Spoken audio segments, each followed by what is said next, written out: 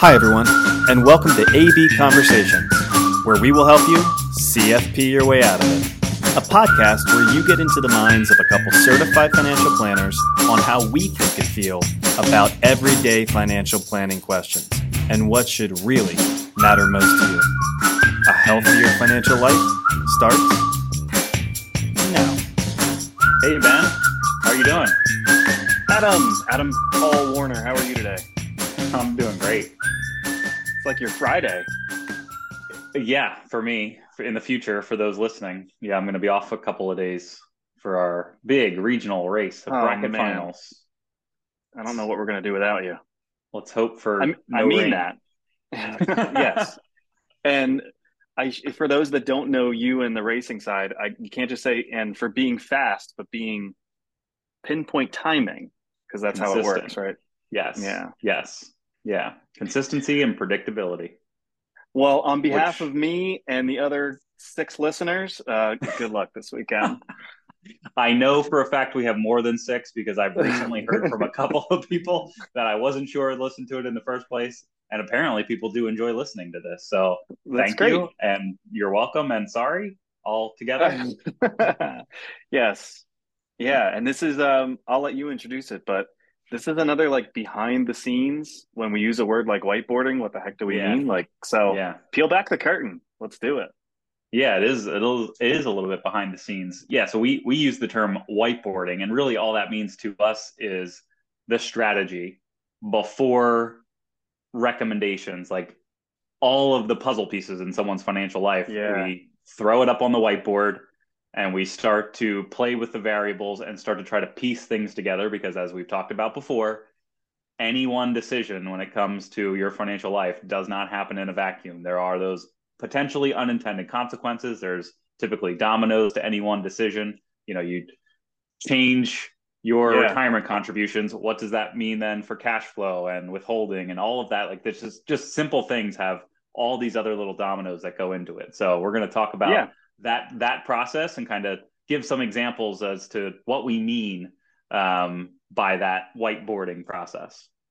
Because it's so hard. I still feel it. Like, how long have we been doing this together? We've been in business, and we've been doing quote unquote financial planning for, getting closer to 20 years, but it's just so hard to quantify what that is. So I think a lot of people kind of recognize, well, there's a program. You plug stuff in and it does some math, and then you can tell people what to do. I wish. Whiteboarding to us is it's so much the human element on how to use that math or put things in order of what people prioritize to actually be able to answer questions. That's what I want to focus on today. Like, when we say whiteboarding, here's what we mean from a relationship standpoint that allows us to, I think, give the right advice compliance, to try to give the right advice at the right time. Yeah, I think that one of the last things you said there is the key component. It's any program, any planning program can essentially spit out the best financial thing for you to do, right? Just numbers and cents. Here's what you should do. But it's the human side, as you said, and based on someone else's priorities or what gives them peace of mind or comfort, can completely reorganize the strategy or potentially change what may work. Because ultimately it could be the best financial advice, but if it's not something that resonates and actually drives somebody to action, then it's worthless. It means absolutely nothing if they can't do anything with it. So oftentimes, it's a book on a shelf. Yeah, exactly. So oftentimes it's, well, let's just, if it's 80% as good advice, but it actually leads to action, we're at least headed in the right direction. It's the realistic side of planning, that any action is better than no action, depending, I guess. But yeah, let's kind of go through. Are we okay to kind of go through some examples, or you want to go through some of what does it look like and what does it involve? So let's do that. Let's paint the picture. Like, when we say whiteboarding, like, it's physically the whiteboard in my office, the conference room, and I want people to picture like you're laying out all the puzzle pieces before you start. Yeah. Or you've heard me articulate this, like, picture the detective in your favorite crime scene show and they've got a board and it's all the pictures, all the pieces of evidence, like they're connecting things with Mm-hmm. string, right? They're trying to be able to see everything in one spot so they can digest that from different angles. So for us, it Yeah. might be, yeah, key pieces of data or key pieces about them, the timeline between now and their goals, but what's most important to them? What are the questions that we need to be able to answer? Like we are Mm-hmm. putting everything up on the board so that we strategically can start to look at it and say, what do we need to prioritize? If we do this, then what? Well, I shouldn't be taking all these answers. Well, It no, it no, gives go. it gives you and me and Holly the opportunity to kind of start to look at it not from the math equation, but from a prioritization of what needs to happen and what we need to answer. Yeah, I mean, we often convey the message of planning as, putting somebody's financial puzzle together. So I think that analogy of thinking of, okay, you now have a box, all the pieces are randomized. How do you start to build that puzzle? How do you start to build the plan? Usually, right? You start with the edges, get all your flat pieces, right? And I think Yeah. from our standpoint, you start with the fundamentals, cash flow, cash reserve, all of those basics.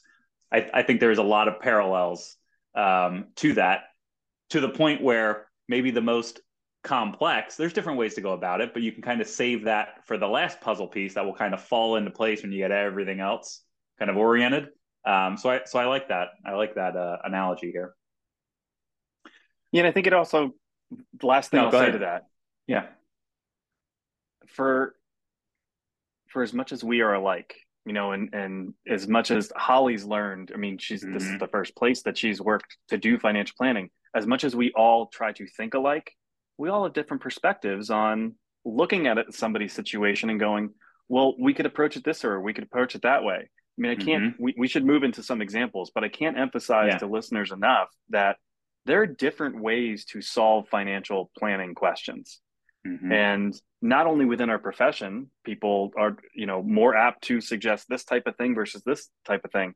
What we're trying to really get better at is literally put everything up there and then look at the situation through that client's shoes. Yeah. Right? If they say this is what matters most to me, well then we could recommend these three things, but this is the one we have to prioritize. Because to your point, we have to be able to get people moving in the right direction, even if it's not the Mm-hmm. perfect direction. Right. The stat is out there. 70% of our clients only enact 20% of our advice. That's a really small amount of action that's taken. So this Mm-hmm. is our opportunity. And again, let's just get into some examples, but this is Yeah. our opportunity to try to make sure that we're pushing the right button for somebody and then holding their hand through that process. And I don't think that happens if we just jump into a financial planning tool and go, here's all the data, tell us what to do.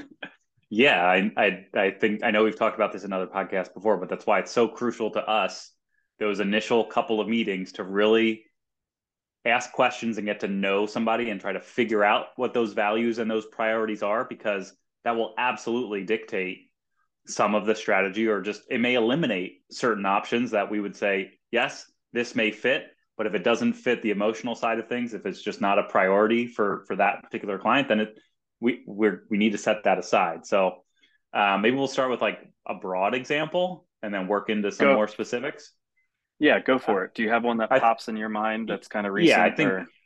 I think the most obvious that we run across frequently is just holding cash, and sometimes holding, for clients, holding, I'll use air quotes, too much cash, right?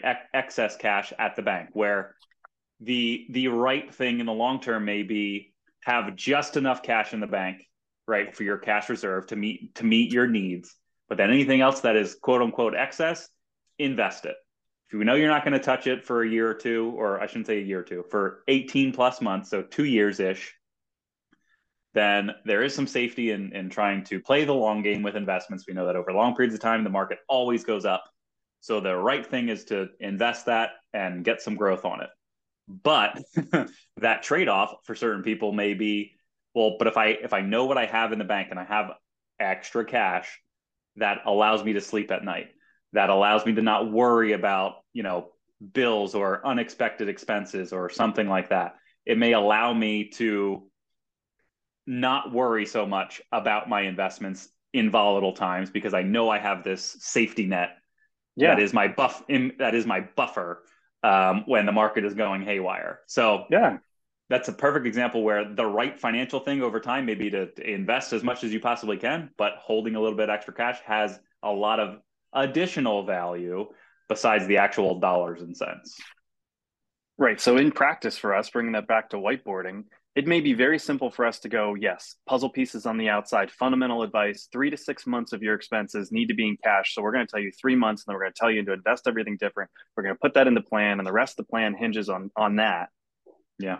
When we know people come to us at moments of transition, maybe somebody passed away, got a client that's ready to sell a business, we got somebody else that's looking to, buy a second property. They all have cash and more than we would probably recommend, but they need that. They need that on the front end before taking any other steps in the financial plan that we're going to recommend, because that's their safety net. So what's our job in that data gathering process? As we're starting the whiteboarding process, how about we just ask the question, what's your comfort zone? How much cash do you really need? How much is at play to allocate towards your other goals? Right? That's an example of the math may tell us one thing, the program may tell us one thing. We got to ask that question on the front end and early in the process so that we can adjust the rest of the plan because of it. Yeah. So I'll let you take this one, but you just hinted at it, right? The idea of, or a recent scenario, client looking to buy a second property, and some of those dominoes we kind of had to deal with, or we kind of had to address, and going through that thought process on, they're going to buy a second property. How do we best go about that? Yeah, and you can help me with it because I know you were the one that thought of some of these things, so I got to give you credit for that. Our job when somebody's making an adjustment like that, an adjustment to the plan, is to think then, all right, if they're going down this alley, what's coming around the corner? What are the unintended consequences of that?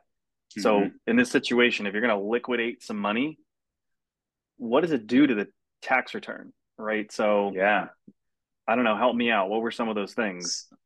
So I guess I'll take peel back one other step. Theoretically, this client could have sold all of their non-retirement investment account and bought a house outright, not had to worry about a mortgage or any of that stuff. And I know we talked about that in a recent podcast, similar situation. So it's the domino effect of, we're gonna liquidate some of this investment account, but then what does that mean from the tax standpoint? Are there capital gains? Are there losses that we can use to offset some of those gains? Depending on what we need to liquidate or how much cash we need to essentially come up with from the investments, what is that going to trigger in terms of taxes? And then you can start to play if you give a mouse a cookie game, right? So now you sell some investments, you have some capital gains along with their other income. Is that now going to make them ineligible to contribute to the Roth IRAs as they have been doing the last couple of years? Maybe, but let's be mindful of that. Just from a cash flow perspective, they're not going to acquire this other property. There's going to be not only the cost associated with that, but we need to come up with additional cash flow to help cover this other mortgage and the other bills that now come with a second property. That may now mean adjusting what they're saving into their retirement accounts through work. So again, what are the tax ramifications from that if they were saving from a pre-tax level? There's all these little variables that are all connected, as you said, with the string on the board, the detective's board. That you pull one pin out, and now that string is connected to something else. Yeah, and so again, I'm glad you went through that, because that's a great example of that's affecting 1, 2, 3 different parts of their financial plan, right? And I think without us looking at it through that lens, and again, I'm going to call it whiteboarding, without being able to see it from all those different angles, these things probably just would have become problems later down the line, right? Yes. Yep. So now we got to remove Roth IRA contributions, or now we had too much money going towards retirement and not enough cash flow. That's what we're trying to do. We're trying to be proactive. We're trying to look at it, what works best for them.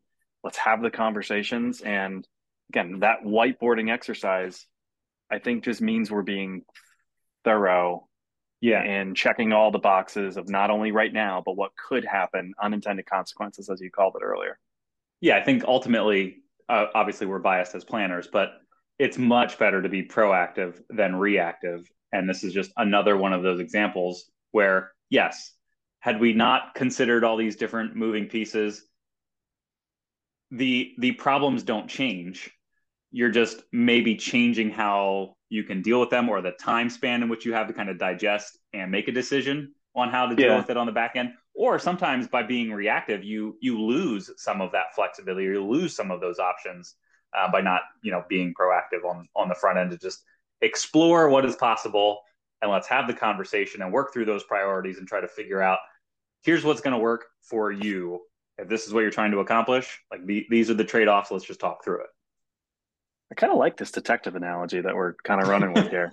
Yeah, be curious. So the other recent scenario that was popping into my mind, it's somebody that was helping settle an estate, happened to be a beneficiary of that estate too, and it. now, as we've shared in different content or maybe in different podcasts, like the rules of estate liquidation and inherited IRAs, like things have been changing, Mm-hmm. and it forced a conversation with me to just go, okay, the right advice here might be to stretch things out. But what I know of the situation, this person having to deal with the family and support the Mm-hmm. family for many years, I just had to kind of explore in kind of that whiteboarding way.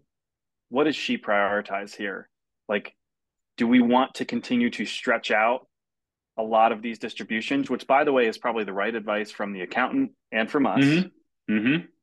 But there's a very emotional perspective here on how long do I want to continue to be tied to this situation that has really drained me in a lot of different ways just to Yeah. try to save a couple bucks. Like, am I going to Mm-hmm. try to maybe exhaust this in a shorter time frame? And that ended up, or is going to end up being, the right advice here, even though financially the programs would tell us maybe to handle that a little bit differently. Emotions play a role in this whole whiteboarding experience. Yeah. And that's not to say that, every time somebody feels a certain way is it means that we just kind of go with it.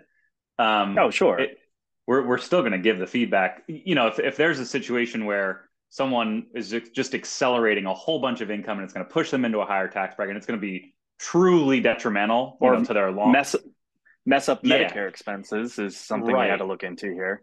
Yeah. Yeah. I just wanted to make that clear that, it's there's certainly the human side of it, but oftentimes what I'll bring it back to the, should I pay off my mortgage? I think that's a huge one that we hear from a lot of people. And if, that peace of mind of just getting rid of debt and not having the payment, that is worth a lot to a lot of people. But if that comes at the expense of a lot higher taxes, pushing you into higher tax brackets, then we'll talk through that and at least maybe try to spread that out, as you said. We're not just going to rip the band-aid and, yes, it's going to feel psychologically good, but until then the taxes are due, that may take away some of that pleasure that was had just getting rid of it. So there are the nuances where Sure. we kind of have to work through, so that it's, sometimes the ultimate answer is just a compromise where the client gets their peace of mind, gets accomplished what they want to accomplish, but it may take 2 tax years instead of 1 tax year. Just so that it's kind of the best of all worlds where everybody's happy and it's a decent result from a financial side of things too. Maybe that's a good way to wrap it up. I think what we're trying to share here is that the process is going to include a lot of conversations, and I do not want to ever have people feel like financial planning is just Oz behind the curtain, right? It Or that it's is our happening to job. them. Yeah, that's yes, that's a great way of putting it.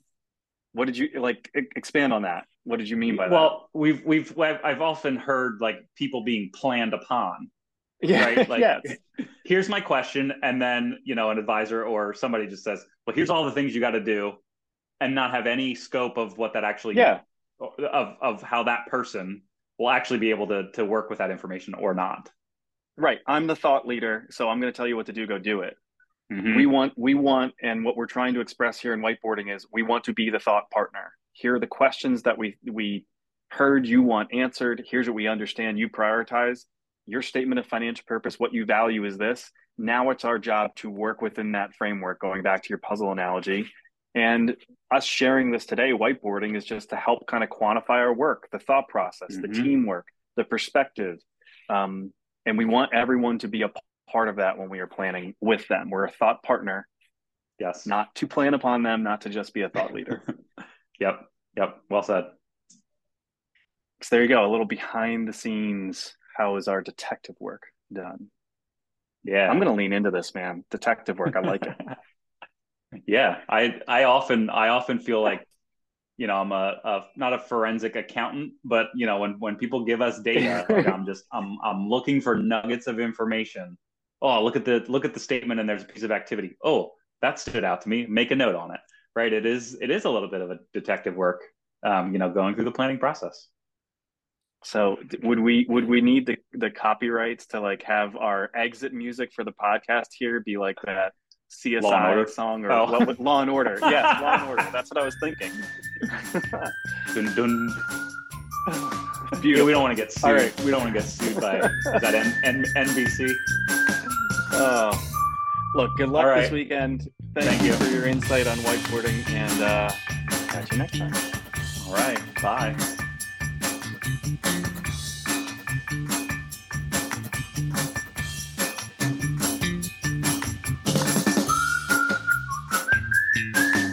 Hey everyone, Adam and I really appreciate you tuning in. Please note that the opinions we voiced in the show are for general information only and are not intended to provide specific recommendations for any individual.